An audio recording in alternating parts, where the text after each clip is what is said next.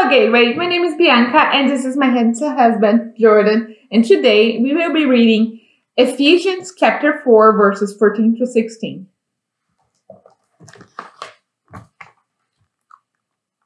Then we will no longer be infants, tossed back and forth by the waves, and blown here and there by every wind of teaching and by the cunning craftiness of people in their deceitful scheming.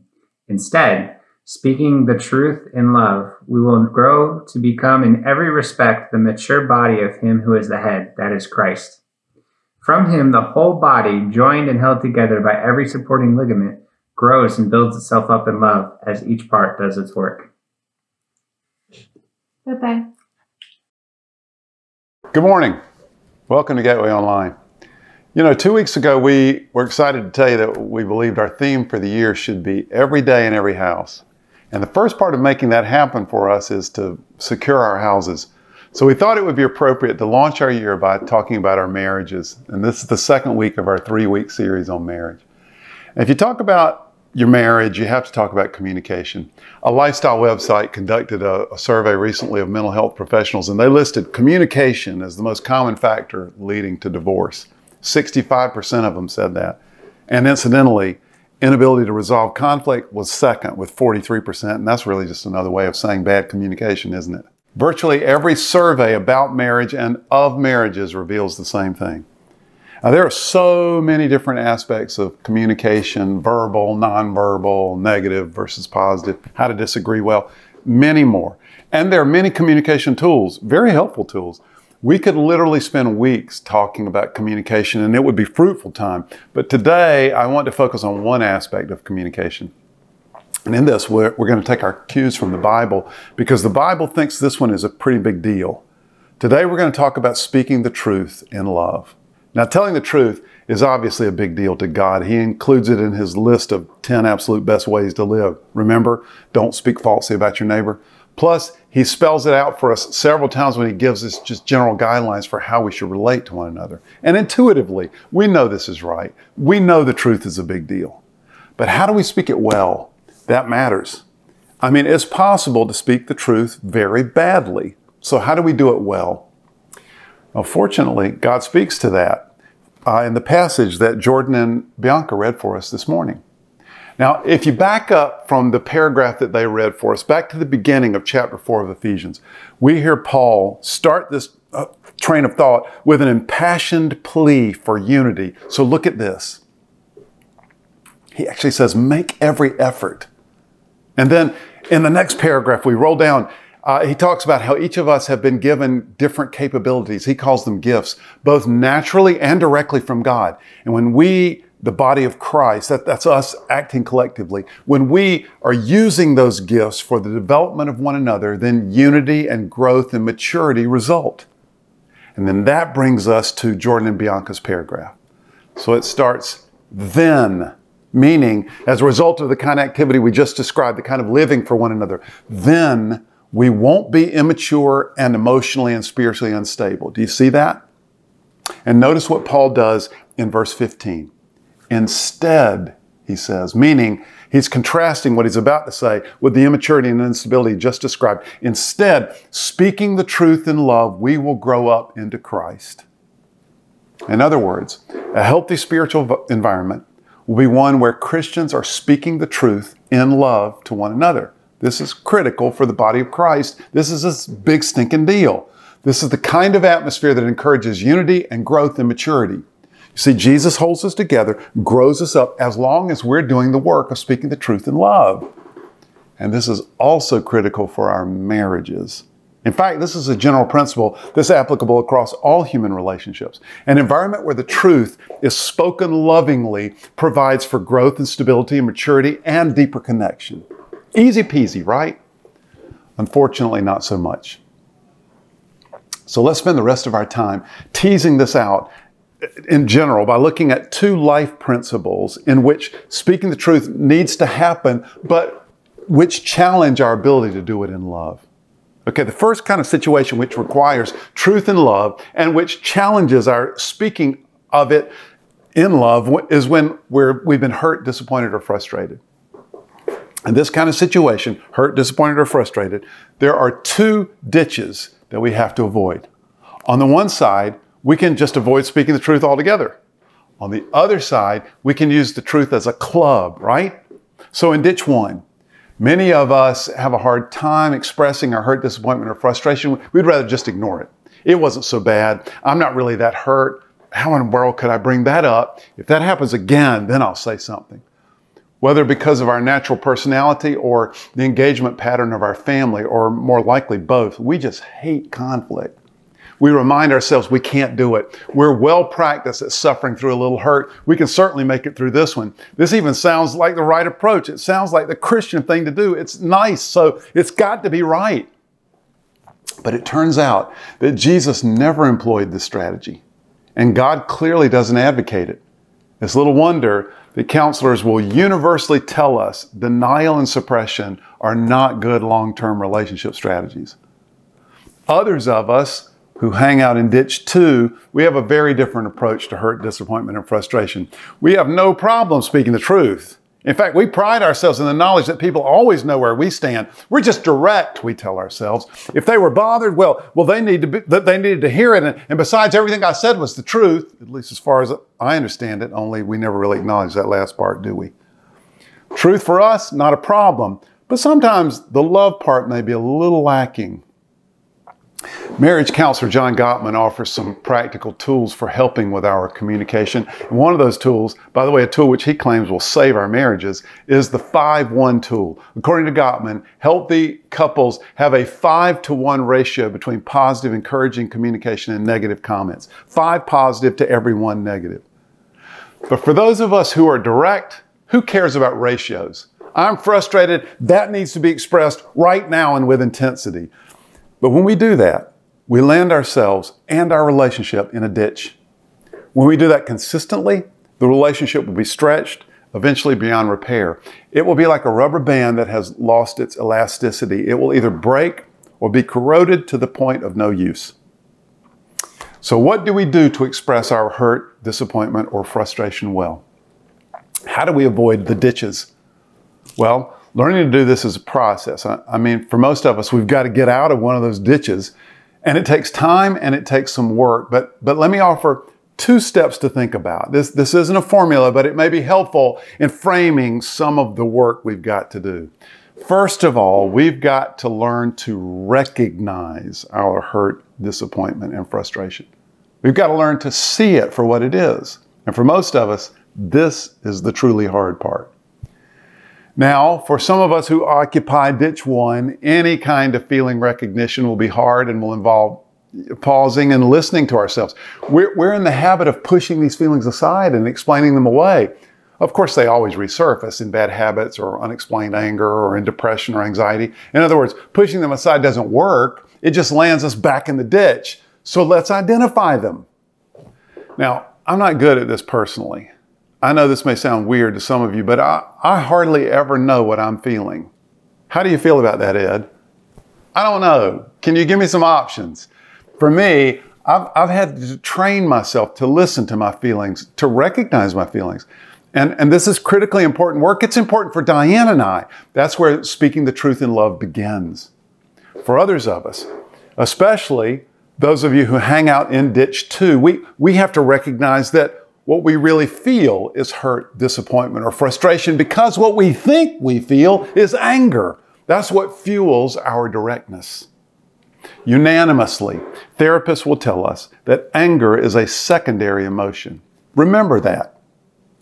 Anger is our internal response to hurt, disappointment, and frustration. It's a secondary response. The internal mechanism works like this. I feel hurt or disappointment. And those are diminishing emotions. They make me feel small and vulnerable. So when I feel them, I replace them with an empowering emotion like anger. That anger then enables me to respond and be heard. So come on, Ed, isn't this just a bunch of psychobabble? I've never once decided to replace my hurt with anger. No, it's not psychobabble. You've certainly not decided to do this. It's happening much deeper in you than a conscious decision point, but it is happening. And that's why it takes work to get out of this ditch. Have you heard the truism, hurting people hurt people? Well, when you speak the truth, but decidedly not in love, then you are hurting people. If you do that in your marriage, well, you're damaging a relationship on which you depend. The Bible has a word for that. Fool. If we're going to get better at recognizing our hurt, disappointment, and frustration, whether we're in one ditch or the other, we may need an occasional emotional checkup. Who am I angry at? What conversation, situation, or person am I wanting to avoid, and why? What destructive habit or pattern am I allowing? We may need to get in the habit of disciplining ourselves to answer those questions. Now, remember I was going to offer a two-step process, sort of.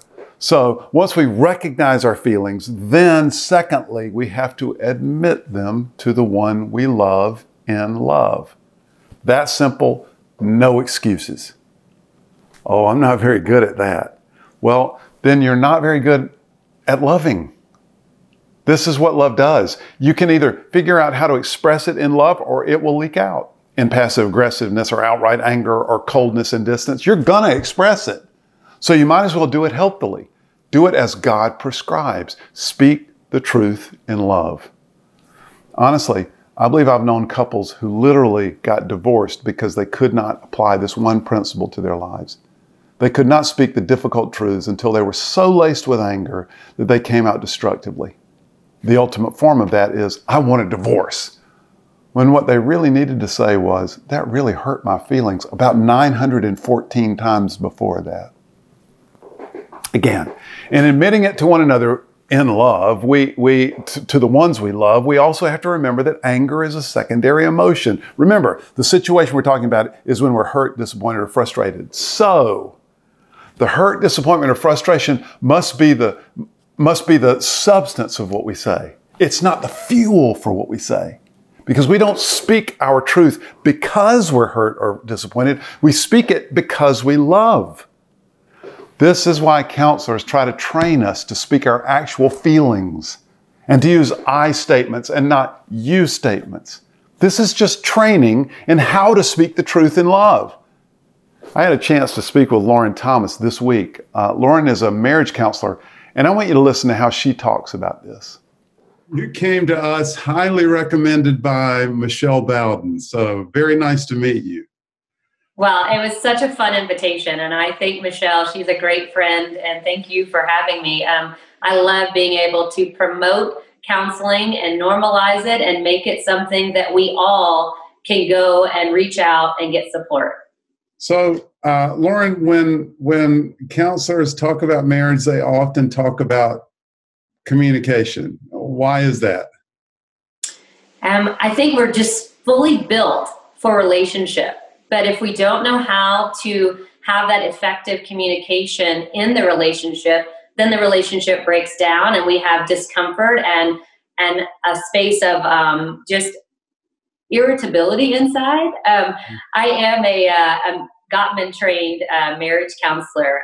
And one of the research findings from Gottman says that the first 3 minutes of a conversation will dictate and predict what the end of the conversation is going to be like. Yeah, so tell us about that. That's fascinating. Mm-hmm. So it really tells us that if we do not engage that beginning of a conversation in a way that our spouse can hear us and receive what we're saying, then we're bound for conflict and for arguments to happen. And so it's really important to think about, when I want to talk to someone, how do I start the conversation so that I can be heard? Because the biggest part of communication is understanding. And I want to understand my spouse, and in return, he wants to understand me. But if I'm the one beginning the conversation, I have the responsibility of how I start it. And so there's this concept of called a gentle startup. And so what that really means is I have to think. I can't just spout out what I want to say. I have to think about how will my partner receive it. And there's some really fun little tricks to that. It's, one of them is complain, don't blame. And I think that one's kind of funny because we go complain. Well, it really means, hey, we're going to have disagreements and we're going to have things we don't like. but we can say, oh, that really bothered me when, versus you did X, Y, and Z. And so, that's awesome. Yeah, so that's one of them. Another one is starting with I. If you go to your spouse and you say, you never listened to me, we're probably going to have a very defensive spouse, right? Because we're being blamed, versus, I don't feel like you're hearing me. That really opens up a gentle way to say, can we talk about this? Now, if you want to hear more of my conversation with Lauren, look it up on mygateway.life. Lauren actually talks a little bit about how to find a counselor if you're looking for one. So, a gentle startup, that's how she put it, right? I mean, this is a marriage counselor training us in how to speak the truth in love, because it takes some work, but we must do that work. When we experience hurt, disappointment, and frustration, it's a challenge to speak the truth in love for sure, but we have to do it if we want a healthy marriage. Okay, the second situation that challenges us in speaking the truth in love is when we have some objective criticism of our spouse. Ouch. Okay. Imagine, even though I know this is not true of your marriage, but imagine there's just something that your spouse does that's off-putting to others and you know it. Or there's something that makes her ineffective with the kids or at work, or something he does that hurts his relationship with his family or with his friends. What should you do? Well, you should speak the truth in love. Here again, the challenge presents itself in one of two directions, right? Ditch one, we may hesitate to speak the truth. We don't want to hurt the other person, or we may hesitate because we're afraid of how they'll respond. Or ditch two, we may be so upset about it that we use the truth as a club. We become angry, and what we express is anger. In this case, we're really communicating, why aren't you different? Suppose your wife comes home from work and says, Dane at work, she's always talking about how harsh I am. She's just so sensitive. Well, how does the husband respond if he also sees her as harsh? If he truly loves her, he has to speak the truth, but he has to do it in love. This ties back to our first principle of keeping our purpose in marriage before us, doesn't it? If you were with us last week, you may remember we said, our highest purpose as husbands or wives is to be an instrument for promoting our partner's spiritual and personal welfare. We said we must keep this purpose front and center in our thinking. Well, one of the ways we accomplish this purpose is by speaking the truth in love, especially in settings where we have objective criticism. In that section later in Ephesians 5, where Paul talks about marriage, we read it last week. We're going to explain it more fully next week. In that section, Paul addresses husbands at one point, and he offers Jesus' love for the church as the example of what husbanding should look like, which is incredibly intimidating. But the purpose statement he gives is revealing. Remember this from last week? Jesus gave himself up for the church, Paul said, and here's the purpose statement, to make her holy. And then he amplified it a verse later. He said, to present her to himself as a radiant church without stain or wrinkle or any other blemish. All right, here's the thing. We sometimes think of ourselves as tolerating the stains and wrinkles in the character of our spouse. Well, this is just part of the hassle of being married to him. He doesn't tell me anything. He doesn't even know what he's really feeling. We never have a real conversation, or fill in the blank with whatever your complaint is. But the thing is, we aren't called to marriage to tolerate these blemishes. We're called to help one another iron them out of our lives. That's our purpose. God hasn't put us in this in spite of the blemishes. We're in it because of them. Proverbs 27:17 says, as iron sharpens iron, so one person sharpens another. This is part of the function of all healthy relationships. And when iron hits on iron, there are sometimes sparks, but the end result is a better tool. So those of us in ditch one need to not be afraid of the sparks. And those of us in ditch two need to remember that the purpose is to sharpen, not to chip. And the first step in doing this is seeing it. The second step, starting to work on it. There's no magic. There's only you and I moving forward in obedience and trying our best to allow God to grow us. Or there's you and I staying the same, hanging out whatever ditch we find ourselves in and probably dragging our relationship in with us. But in an attempt to give us a foothold on making some progress, again this week, I'm going to drop some homework on mygateway.life. Now, I'm willing to bet that most of you are like me. You didn't do the homework last week. Most of us never even thought about it, and the ones who did never found the time. By the way, if you did the homework, gold star for you. But listen, let's do some work. Let's get better at this.